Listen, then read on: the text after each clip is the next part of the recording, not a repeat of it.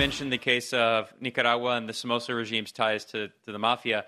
Well, also the Batista regime in Cuba was very closely linked to the mafia.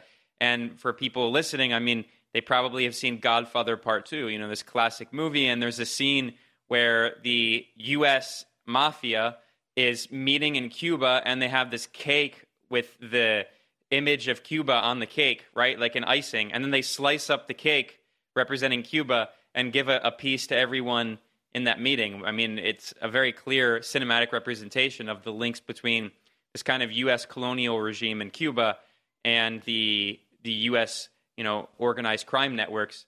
But, I didn't want to interrupt your thought, but you also mentioned FDR, and we would be remiss if we didn't talk about the Delano family and opium. Yeah, that's where their fortune came from. John Kerry, he's like John Forbes Kerry, right? The Forbes family is opium. So, I mean, the affinity between gangsters and capitalists has been there historically. And it's not hard to see why. They're businessmen, and they exploit people to make a profit, in whether you're a corporation or you're a criminal syndicate.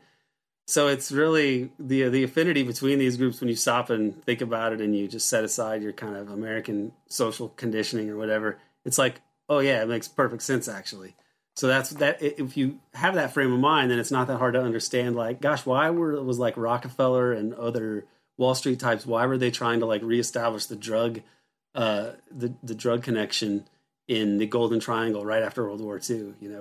But if you get that, they're always kind of intertwined informally before World War II. And the intelligence services, the post-war national security state, really just institutionalizes these things, including these darker elements like collaboration with the mafia. This comes about, and it's a big pillar of the American deep state. And the other families up there, like the Russell Trading Company, they sponsored. They pay for the Skull and Bones. They like have an endowment. They gave Yale all of its land, and they endowed Skull and Bones with a certain amount of money so it could exist. And these guys go on a lot disproportionately to work in like intelligence and other higher circles. And people want to mystify some of these secret societies, but I think in general they represent wealth and cliquishness, collaboration for oligarchic elements. It's social reproduction. This is how the oligarchy reproduces itself. Right.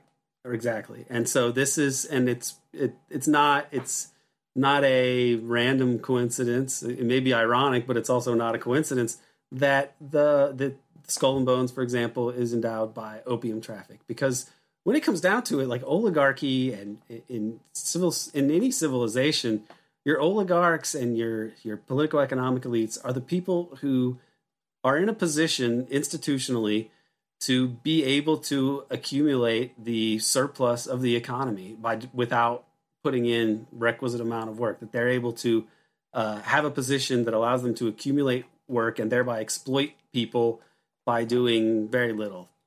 And that's the situation the position that you want to be in. That's the essence of being an elite in civilization, is you don't have a job like basket maker or farmer, that your job is to maintain your hegemony and your privileged position vis-a-vis the rest of society.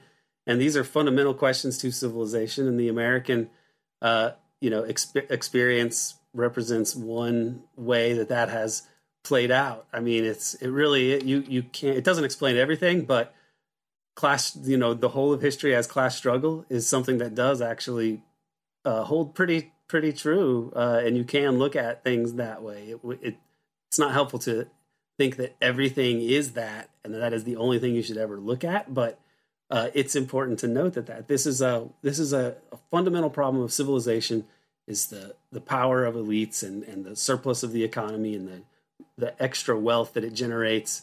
And these economies, these illicit economies, can generate a lot of wealth and power, and they do. And the people at the very top always find ways in a capitalist society to incorporate this. I think I mentioned this on your show, Ben, but it was very funny when Joe Rogan said, like, man, that the banks are somehow involved with the drug trade, because like they're just not going to leave that money laying on the table. And when the financial crisis happened, it turns out that that's what kept the economy afloat was hot money. And it only becomes noticeable when all the other money stops. But of course, it's accumulating all the time. And who's really getting all that money? And so this is the basis of this oligarchy in the United States. And it propels the U.S. to expand from sea to shining sea. The frontier acts as an outlet for extra labor and other problems for the United States. But then once they do get from sea to shining sea, the U.S. keeps going.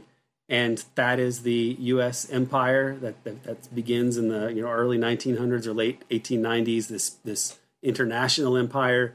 And these sort of globally minded elites eventually are able to affect America's entry into World War I and decisively and in a way that really wasn't in the best interest of American democracy, the American people, but it was in the best interest of J.P. Morgan and other Anglophile elites.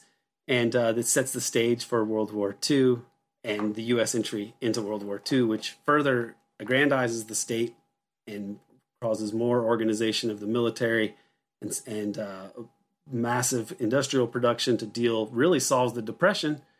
And it was planned by these people that they would go for a global empire. And that episode is really important. The fateful U.S. decision to not just expand like Spanish-American War style or dollar diplomacy style into Latin America, or with saddling Europe with debt like after World War I, but that they're going to actually go for the holy grail of hegemony after World War II. This is a fateful moment, and it gives rise to the deep state.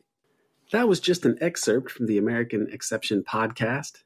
To hear the whole episode, as well as archived and new episodes, please subscribe to the American Exception podcast at Patreon.